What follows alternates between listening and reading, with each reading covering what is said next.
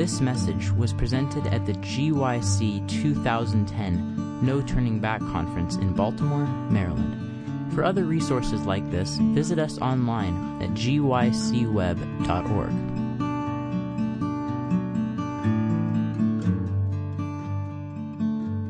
Good morning, everyone.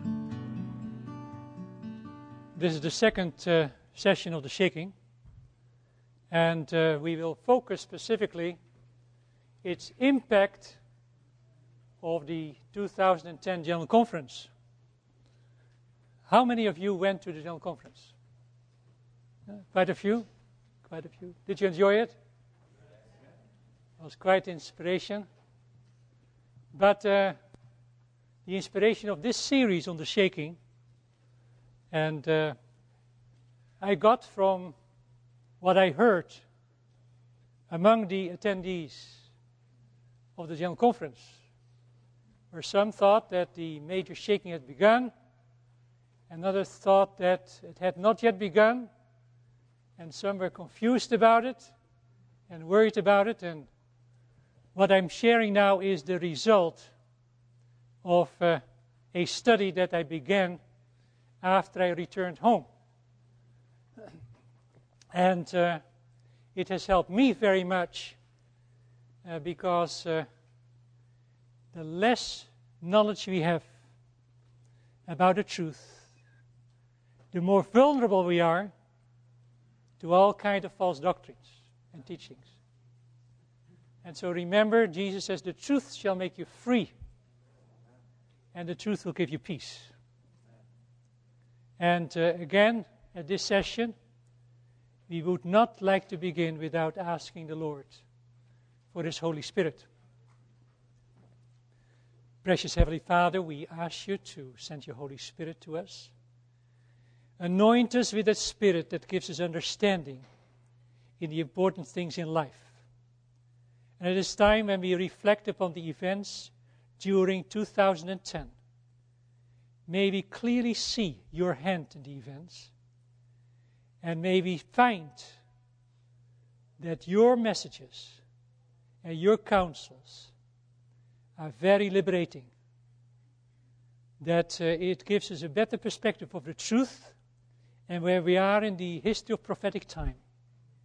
And bless each one of us, and may your Spirit talk to each one of us. Speak through my words, and may we choose the right illustrations. In Jesus' name, amen.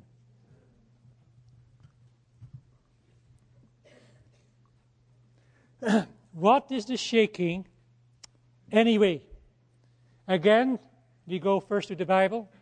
And what we will do now is not as extensive as in the past, but let us now summarize what are some of the important elements there that we discovered during our first presentation.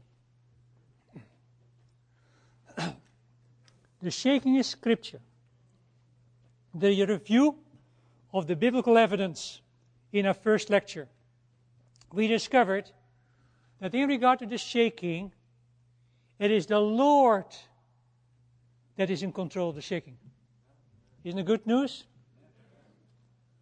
Now, of course, we can contribute to it or not. And the less you know, the more you can contribute to the confusion.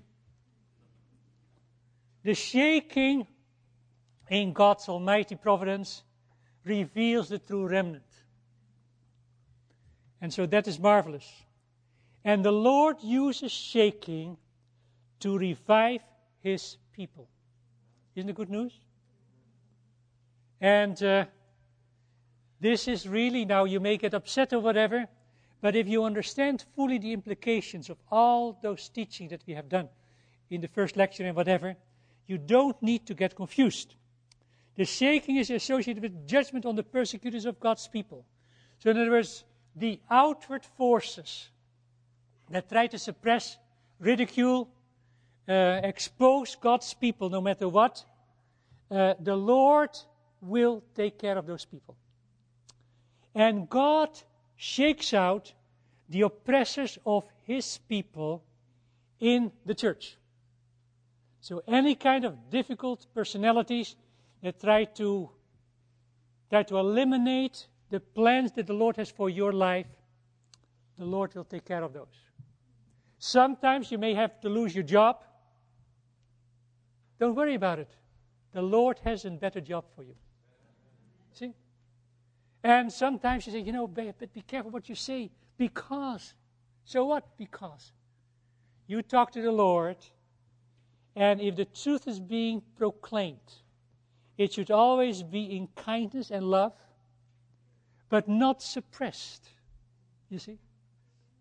We are called to witness, and the Lord takes care of the results. I've been in evangelistic meetings where we had hundreds of baptisms, and we have and at meetings where we had only a few. Praise the Lord. You see? And so, therefore, there is for God's people, you never talk about discouragement, never about disappointment, never about failure. Because every experience teaches you more about how to work for others, about God's love and care. That is so marvelous. And so that is what the Lord does.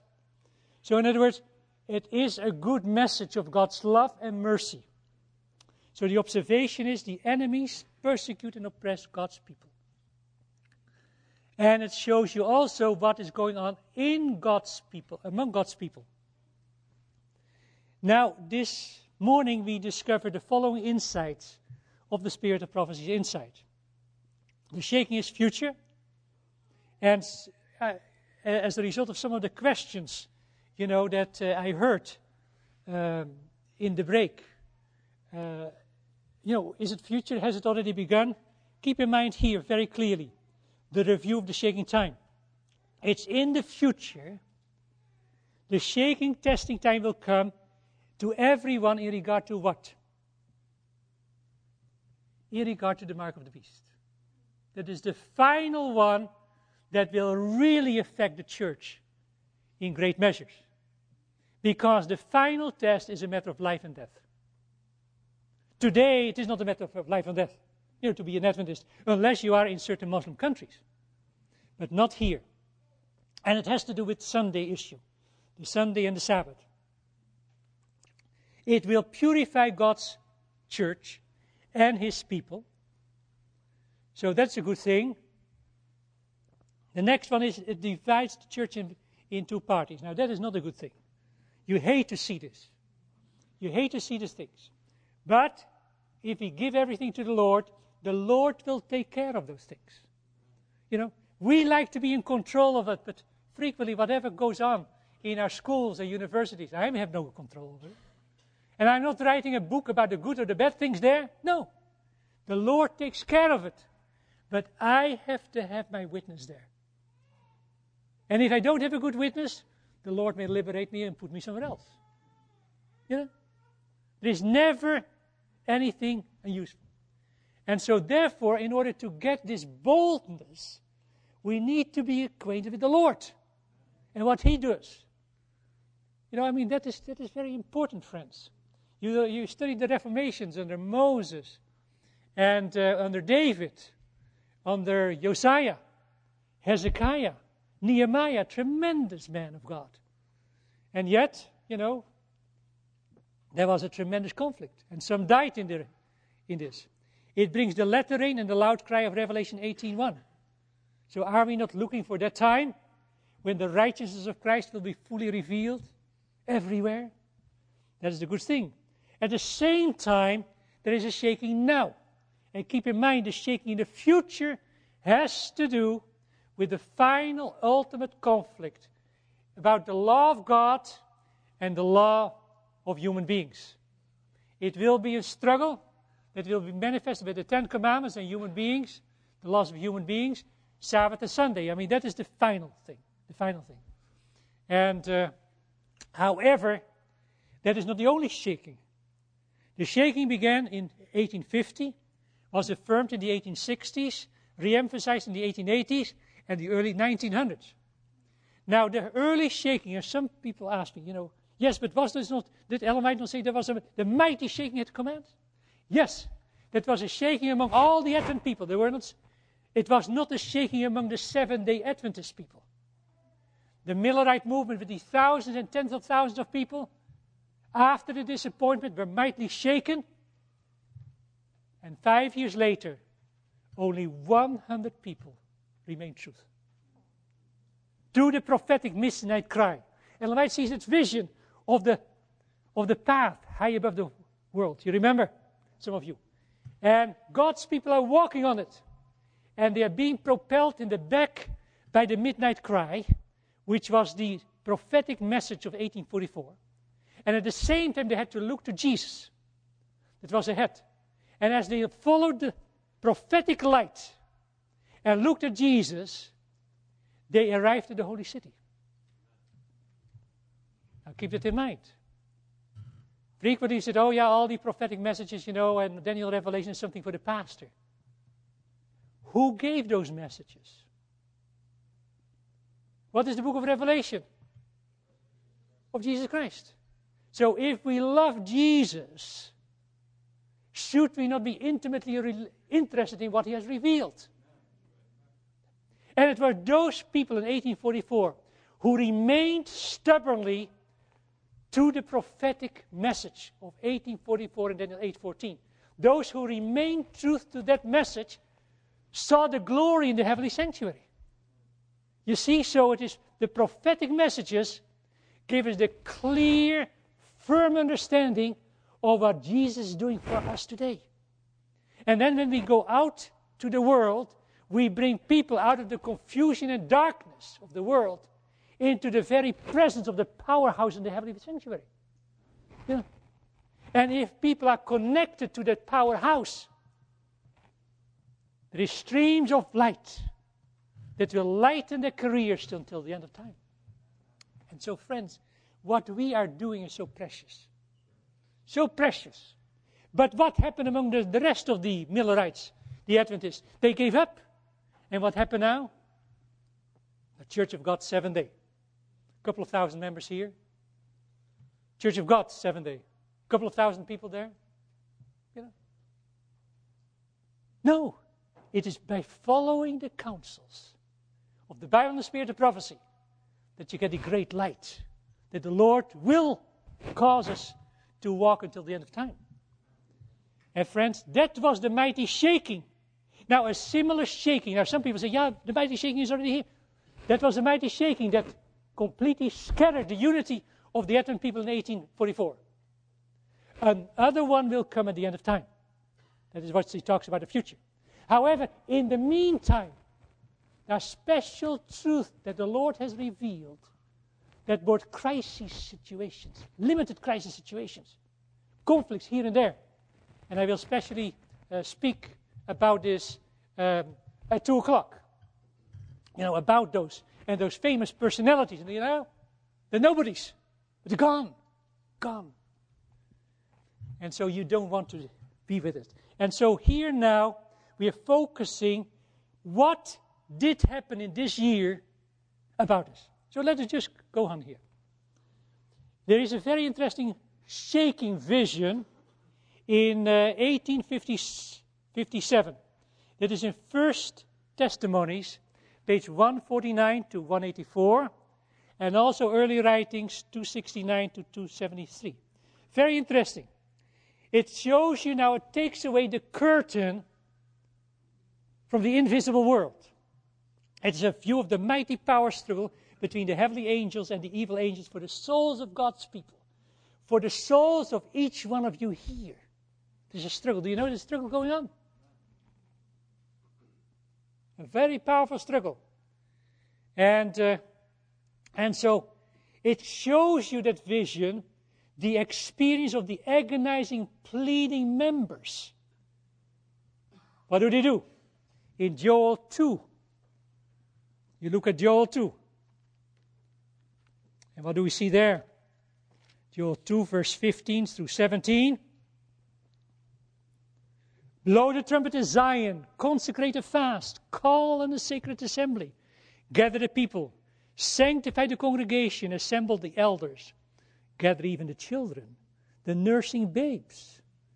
Let the bridegroom come out from his chamber and the bride from her dressing room.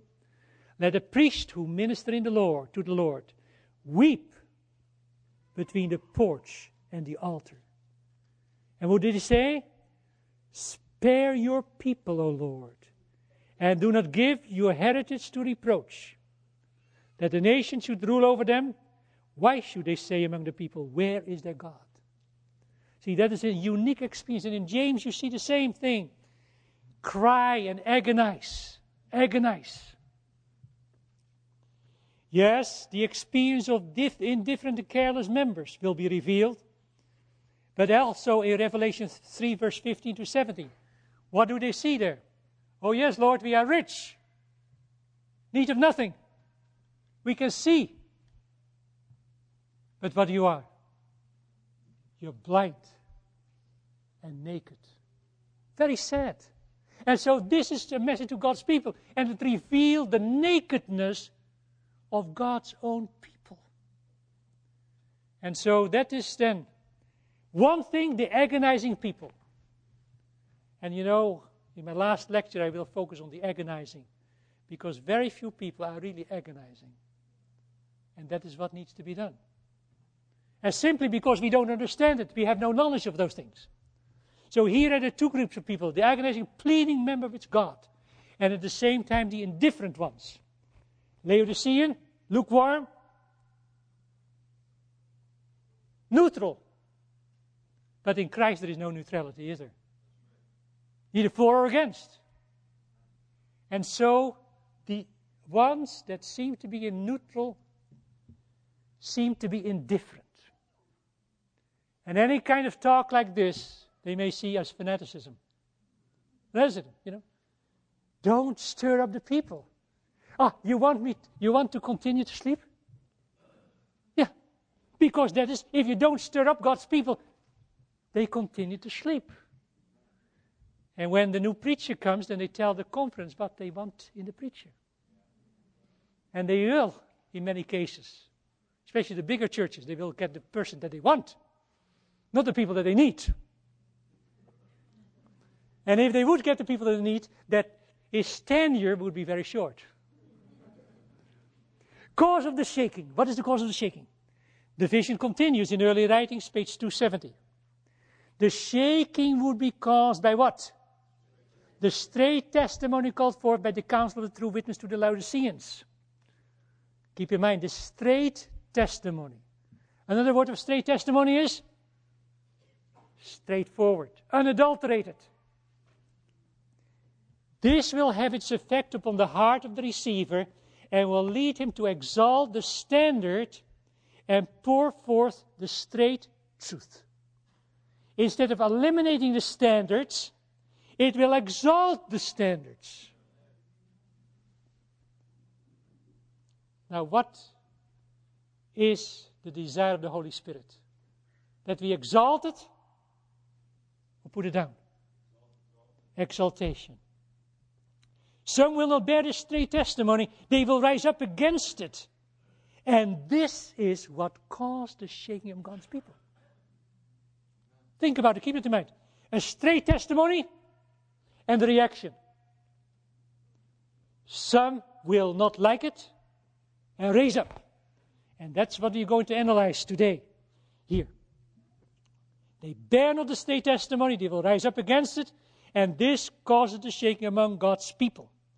So the observation then, it is caused by a reaction to the straight testimony.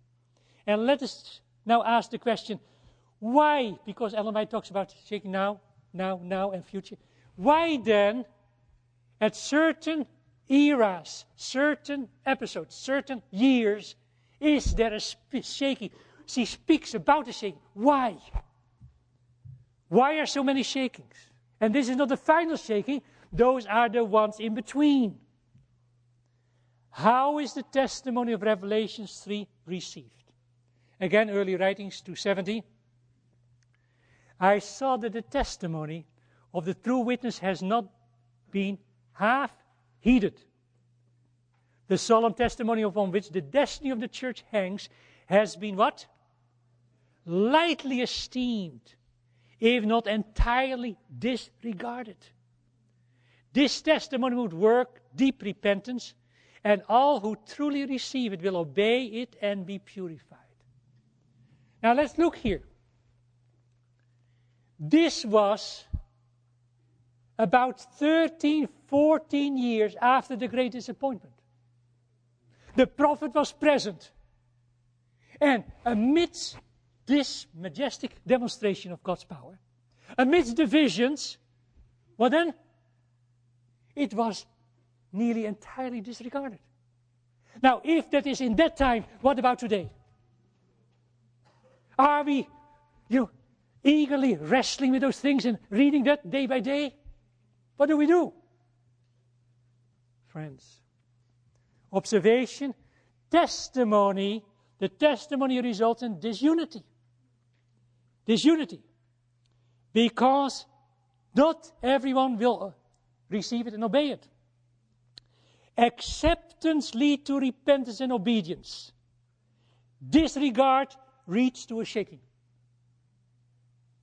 So in other words, some will have a deeper experience with the Lord, a unique experience. They rejoice in it, while other ones go to different directions. And that is tragic. I've seen it. If I compare when I graduated in the 60s from the seminary, and I go now and look at over the faces and where they are, many are not with us. Tragic. Because you think you go to the seminary and you get more and more knowledge and you get deeper and deeper in the truth. Unfortunately, that's not always true.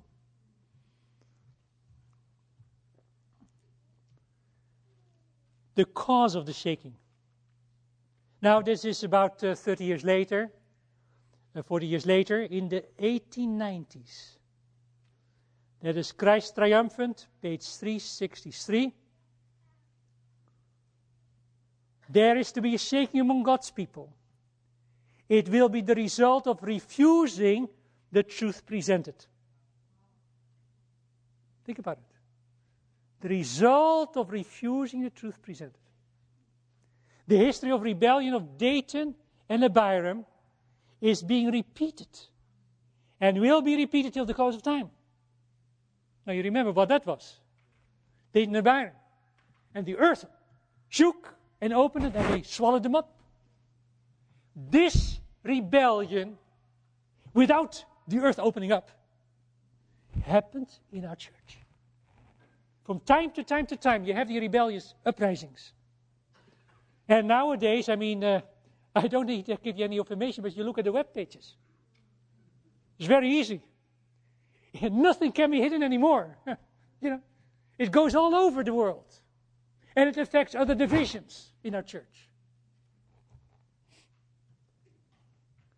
And that you find in Last Day Events, page 173. So the observation is then it caused by a rebellion against the truth, the straight testimony. Cause of the shaking, again in the 1890s, and this is Testimonies to Ministers, page 112. God's Spirit has illuminated every page of Holy Writ, but there are those upon whom it makes little impression because it is imperfectly understood. When the shaking comes by the introduction of false theories, these surface readers, anchored nowhere, are like sifting sand. They slide to any position to suit the tenor of their feelings of bitterness. Isn't it tragic? But again, it is because of the false teaching that are being introduced. And who are affected by the false teachings? What does it say? The surface readers. Seventh-day Adventist 101. Quickly, get it. I have only a little bit of time. Friends, how can you have an Adventist 101? You will be steeped in the introduction of false theories. Yes, sifting sand. What we do instead of Bible readers, what we have is we go to that pastor or to that evangelist or to that tele-evangelist, to that theologian, whatever. When I want to have it, I want to read my Bible. I don't even want to have any comments. I want to read this, pray to the Lord, and ask us without any human input what the Holy Spirit has to say to me. And then I underline it. Now, you may have your Bible. You pray, you lay the same testimony as text. And you may read something else in it and underline it. Fine. The Holy Spirit impress your mind into that portion of the text. And there you have your message for the day. That's what Ellen White says. Study the Bible. Read not quickly, I have to finish the Bible in 1 year. You read this passage, pray about it, and ask the Holy Spirit to impress you. That's it. So I don't need to have any marginal things. I read it. Now, sometimes I have a difficulty. Then I look at the commentary or the Spirit of Prophecy, whatever. First I go to the Spirit of Prophecy. And if that source came in to help me, I may look at it in the commentary. But first, I go to the Scriptures. Now, sometimes I discover in a commentary exactly what I discovered. So what? I can praise the Lord because I discovered it. I didn't have to depend on such and such commentary. Friends, that is the key. The Lord wants us to have a fresh experience every day. And you only get it, not through everybody else. It's through this. And friends, that is a cause of the shaking. We are superficial readers. We depend on commentaries, no matter how good they are. Ellen White even says, don't go first to her. Go first to the Bible. And so the observation, it's caused by the introduction of false theories that affects the surface reader of the Scripture. Then, cause of the shaking, a summary. It is caused by a reaction to the straight testimony. The testimony results in disunity. The acceptance leads to repentance and obedience. Disregard leads to obedience and conflict. It's caused by rebellion against the truth.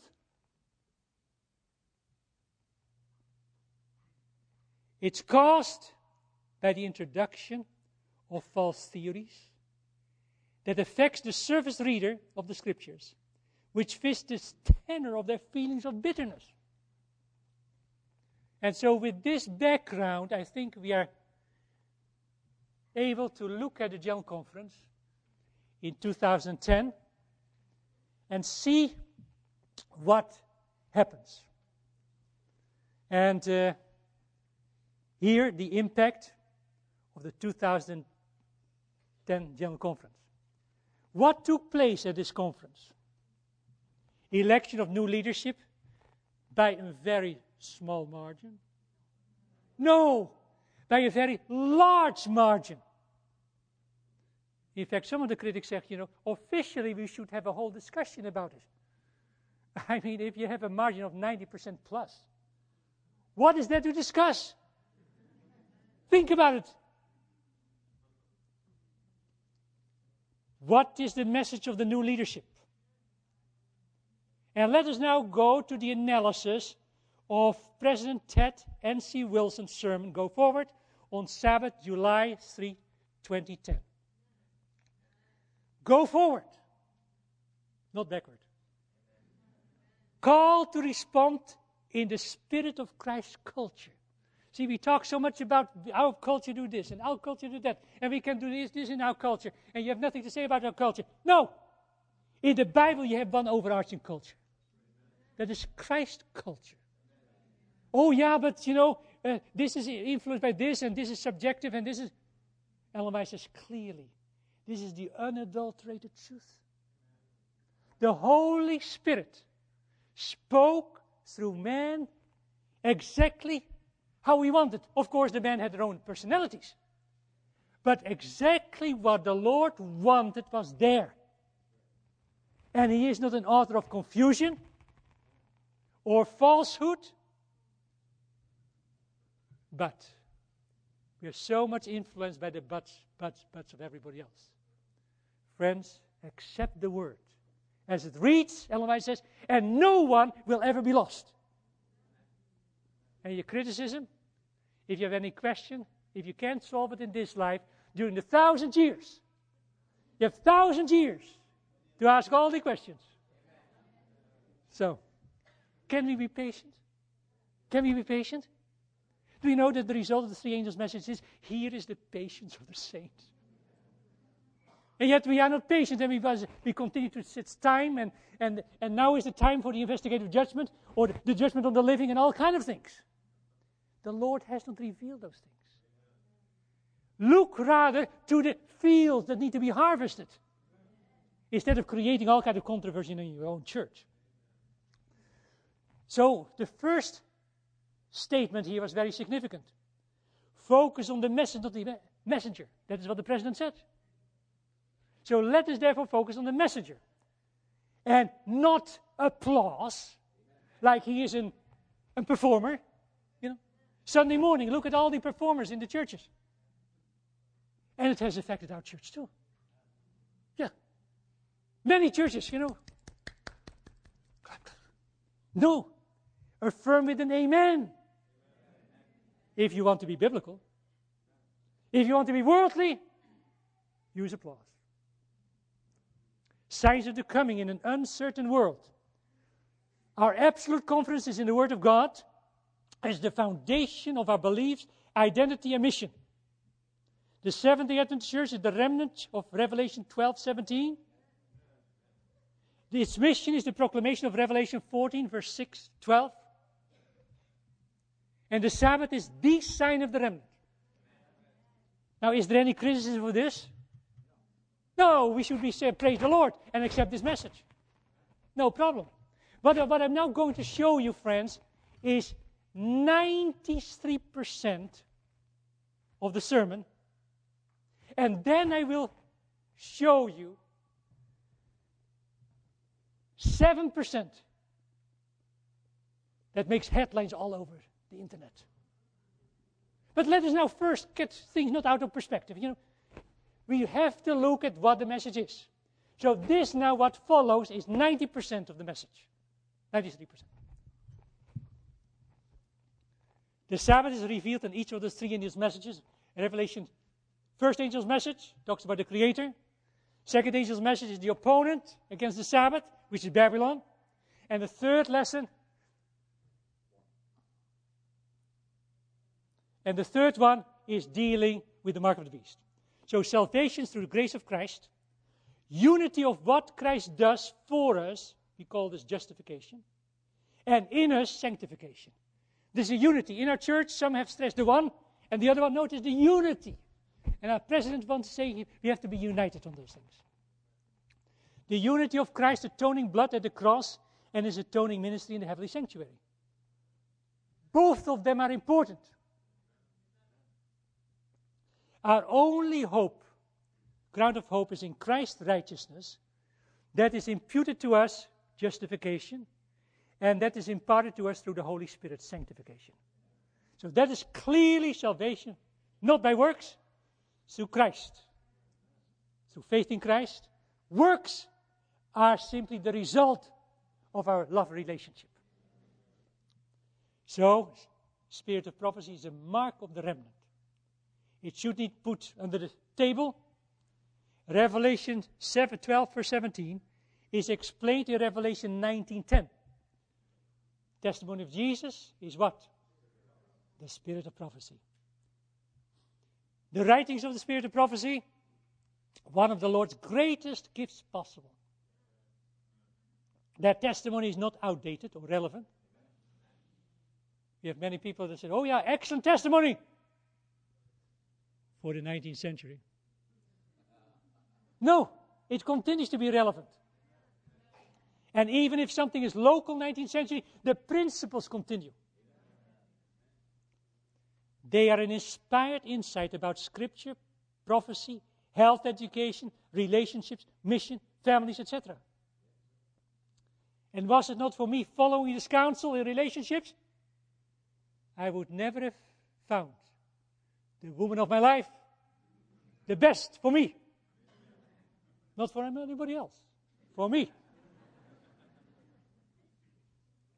Read them, follow them, share them. Let us never make light of this light of non-effect. So that is very, very important. Live the remnant lifestyle. I don't think there's any problem with those things. Have you? No problem. Lifestyle remnant. Live a life of humility, self-denial, and simplicity. Remember that we are a unique, heaven-initiated movement with an evangelistic mission. Pray for revival and reformation. And that is what we have to do. You know, the headquarters have said it, and every church should do it. Not simply, okay, that was a nice sermon, and never talk anymore about this revival and reformation. Every institution in our church should implement this. But not everybody does. We've heard the sermon and we go on. No, implement those things. And you know, if you want to implement it, what does it show you? That some things need to be changed. So in other words, what you presently do is not all good. You need to change, to reform. And that takes us out of our comfort zone. But if you want to go to the higher level with Jesus, Lord, take me out of the comfort zone so that I'm closer to you. A revival of true godliness among us is the greatest and most urgent of all our needs.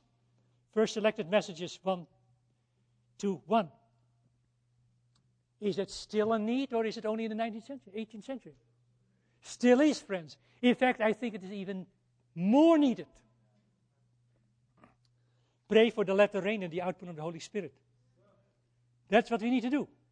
But at the same time, be reform-minded. Because anybody who doesn't participate in the reform, in the personal reform, will not be partakers of the latter rain. Keep that in mind, friends. Have the mind of Christ, Philippians 2:5. When his character is reproduced in his people, he comes. Now, if you really look at this, and I've studied this extensively, you say, how am I going to do this? How can we do this? Friends, only the Lord knows it. He can change me to be more like Jesus. And friends, if we have this, what a difference would it make in our churches? Go forward. Lesson from Israel's exodus out of Egypt. Israel saw many obstacles and wanted to go back to the flesh pots in Egypt. Backward. Why? They forgot God's leadings. Friends, we need to understand what happened in our history. The pioneer experience is very important. Because there you will see people, men and women, who fought for the truth, sacrificed for the truth. And then we see that what we do is hardly anything in comparison to these pioneers. Back to the pioneers and the spirit of the pioneers. Seventh-day Adventists should never forget how God has led the Advent movement and how he will lead it to victory. There is no failure with our movement. The voice of God speaks clearly. Go forward to the promised land. Do not listen to the devil who wants you to take a step backward to Egypt. Go forward. But every step forward is frequently strewn with obstacles. But you are not alone. The majority of heaven is with you. Only 1/3 of the angels fell. 2/3 is with you. Is that tremendous? We have a legion of victory. And then the Holy Spirit. And when we call upon the Holy Spirit, nothing can stop you. You believe that? Praise the Lord. Call forward, not backward. However, note these items listed during the most talked about 7 minutes of this now infamous inaugural sermon. I found this on the web. They saw this, and that says it's the most infamous sermon. Was it? They didn't even talk about all those things, the 90%. This is what they talked about. You see, this was now the application. 90% of the sermon was dealing with the broad principles in the Bible and the spirit of prophecy. But now, how to apply it. And there is where the rubber meets the road. So what happens now? Worship and evangelistic methods. Whatever we adopt in our church, test everything by the Bible and the Spirit of prophecy. Is that the problem? What does it say, the Bible? To the law and to the testimony. If there is not so, there's no light in them. It doesn't say, okay, there is a few lights. A little light, a flickering. No. We have no time at this time of the world to spend with flickering lights. We need to have the full blazing lights. Don't reach out to non-Adventist movements that promise spiritual success based on faulty theology. Avoid non-biblical spiritual disciplines rooted in mysticism, such as contemplative prayer, centering prayer, and the emerging church movement. Yeah. Look within the Seventh-day Adventist Church for methods based on biblical principles and the great controversy theme. You know, many years ago when I was in the seminary, and what we did is we went through gospel workers and book of evangelism, step by step by step. When I was in full-time evangelism in the mission field in Korea and Thailand, that's what we did. It's very important. And friends, if you do this, you have nothing to fear. It may not be as many others do, or mega churches do. I don't care. We look for quality, not for quantity and numbers. And if you look for quality and follow the Lord's principles, the Holy Spirit will be poured out upon you. You believe that? So friends, it's all success and no disappointment. Christ-centered, biblical-based worship and music practice in church services. Don't use confusing pagan settings where music and worship become so focused on emotion and experience and not on God's Word. No. Worship focus, lift up Christ, put down self. Worship methods should have simple, sweet reflection of a Christ-centered biblical approach. And reflecting on the holiness of God's presence in the Bible, the Holy Spirit will guide you what to do. You believe that? The same with Sabbath observance. How many different practices do we have in our church? One do this, one do this. It doesn't say remember the Sabbath day. It says remember the Sabbath to keep it holy. Now, if you want to know what holiness is, you study the Bible. And hundreds of references there. I'm presently doing this thing. Then the Spirit of prophecy. Thousands of references. Now, if you really want to be interested in Sabbath holiness, that's what you have to study. But we don't have time. Don't have time. What do you do on Sabbath afternoon?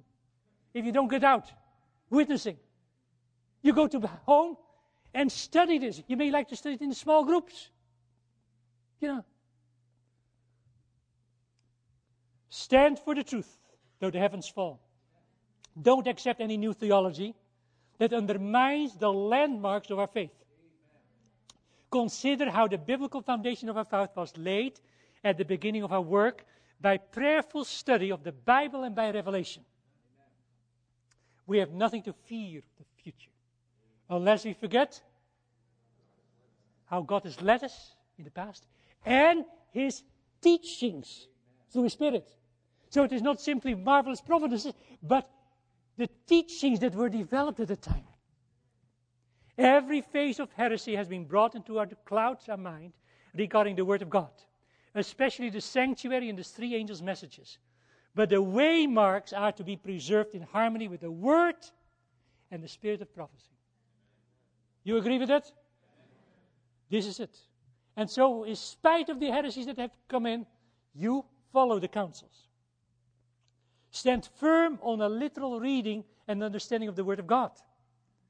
Don't misinterpret Genesis 1 to 11 or other chapters as allegorical or merely symbolic. Creation story teaches cyclical, consecutive, contiguous, 24-hour days, not theistic revolution. Now, it's interesting that our president has to spell this out. Because we have simply, in our fundamental beliefs, 6 days. But human minds are very creative. And people can accept this statement and still believe in theistic evolution. How they can do it, it's mind-boggling to me. But therefore, we are now working on an update of the fundamental beliefs. And we have to phrase it like this, so that there is no loophole. Is it tragic that we become a kind of a lawyer mentality? You know? Can you imagine that everything that we believe, if we had to make a fundamental belief, we could have hundreds of fundamental beliefs. The little horn, the papacy, we haven't in the fundamental beliefs. So do you think you can believe anything you want? No. So do we have to vote everything that we ever believed? There's nonsense, you know. You see that our brethren thought it is nice that we have 28 fundamental beliefs. And I've been involved in that kind of thing. But now you get people, but does it really say that? It doesn't say the opposite. Do you have to develop fundamental beliefs that said the affirmative and then not the opposite? My, what a legalistic society we have become. Friends, may the Lord deliver us. Deliver us. Seventh-day Adventists should hold leaders and educators and administrators and pastors accountable to a belief based on a literal understanding of the Bible. So in other words, friends, if you hear something from the pulpit, you need to not to be quiet, but gentle, ask the pastor to explain it with the Bible and the spirit of prophecy. If you hear teachers and whatever, again, don't sit backwards and say, it will affect my grade. Listen, don't worry about the consequences. If you do it in a nice, loving way, they can't fault you. Now, some people will fault you anyway, but do this. So here is the accountability of leadership. And if the leadership cannot be accountable, then in the next session, you can vote other leaders in. Very simple. And what we need is courage among us. In First Selected Messages 170, the Spirit of Prophecy warns us not to misinterpret the Bible, saying, take the Scriptures as they read. Not spiritualize away those things. If you do that, you can remain in carnal mind and interpret the Bible no matter what you have. Let Scripture be its own interpreter. Reject the historical, critical, or higher critical methods of understanding the Bible as a deadly enemy of our theology and mission. In First Selected Messages 17 and 18, the Spirit of Prophecy warned against criticizing the Bible. Cling to your Bible as it reads. Stop your criticism in regard to its validity. And obey the word, and none of you will be lost. Now when I ask my class, how many think that there are mistakes in the Bible? I see many hands. When I went to the seminary 40 years later, you didn't see a few hands maybe, But things have changed. Things have changed. What simply indicates it is that people have been exposed to lecturers that say, okay, here is a contrast and contrast. To me, the goal is to try to find a harmony. And if I don't find a harmony, I have a shelf in my mind. And I put a question there. And really over the 30 years, 40 years after the seminary, it's really amazing how many questions I could take off the shelf. I still have questions, but I'm patient because I know the millennium will reveal many. And remember, the Word of God will be studied throughout eternity. Can you believe it? Because there is a divine mind that's behind it. So I never will be able to explain everything, because then I would be equal to God. So we need to be humble. Humble. And use what we understand. And the Lord will give us further insight. I use this with all my education, and I don't worry about it. To say to the students, I don't know. I don't know. Just wait. Pray about it. And I say, you always say pray about it. Yeah. What else shall I say? What else? Go to that Bible with all the commentaries? No. Pray about it. Okay, accept the Spirit of prophecy, one of the greatest gifts given to the Seventh-day Adventist Church. A gift just not for the past, but even more important for the future. It provides clear, inspired counsels to aid our application of Bible truth. It is a heaven-sent guide to instruct the church in how to carry out its mission. And work among the mission field is a tremendous blessing, friends. A reliable guide to our application of Bible truth. It's for today and until Christ comes. It is to be read, believed, applied, and promoted. Are you saying amen? Good, praise the Lord. The mandate to go forward in lifting up Christ as his righteousness and proclaiming God's grace. Secondly, in presenting the three angels' messages. In pleading for a revival and reformation. In following the Bible as it reads. In reading and adhering to the counsel of the Spirit of prophecy. In proclaiming to the world the good news of salvation in the imminent second coming. And in lifting up the banner of public evangelism. And finally, integrating evangelism in every aspect of our life. Every aspect, whether you eat, drink, see, read, evangelism. Hallelujah. What is the impact now? Oh, friends, if you would have seen that, the audience in Atlanta in the church, overwhelmingly enthusiastically positive. But there were websites by several independent Adventist organizations. And they said, the session will be remembered for some clearly drawn lines in the sand. And it's right. Forward, not backward. Finished Adventism. Forward. Secondly, it only took a few days for the church to regress 50 years. Go backward, not forward. To me, when I read it, and I heard the sermon of Elder Wilson, yes, we go backward to the pioneer experience. To capture that. Not 50 years, because our church was not that good either in the 60s. And Brinsmead and all these kind of things. No, we go back to the pioneers and capture the vision and carry on and finish the work. Some are delighted with the embrace of traditionalism, while others are alarmed. Let them be alarmed. We are not going backward anymore. Opposition and open rejection by some. And even in some divisions, and certain divisions openly voted against some of those things, but it was a small group. And we need to help those people.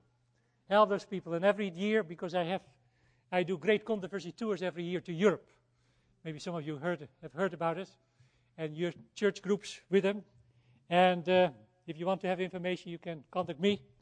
But there, every time when I go there, I have an audience. But I'm not yet invited by the headquarters.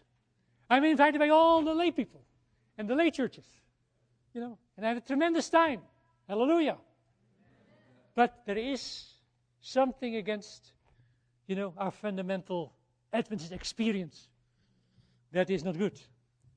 That's according to them. But I think that this sermon has been greatly. In fact, in the country where I come, in Holland, believe it or not, I received an email from one of the lay people.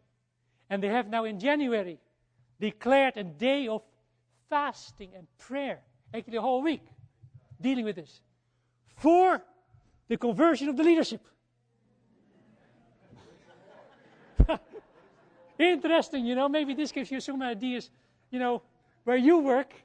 But, our leaders need to be prayed for, And some have special leaders that are fantastic, and other ones are leaders that haven't seen the light.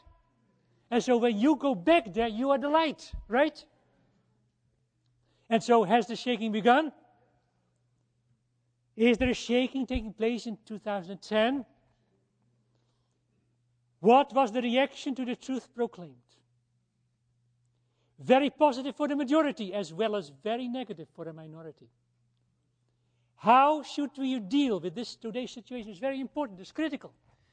How can you face the shaking, even if you're the only in your church, the only one in your church? How can you prevent not being shaken out? Because some of those are so subtle. And if Satan can get hold of one of your doubts, he's gained a victory.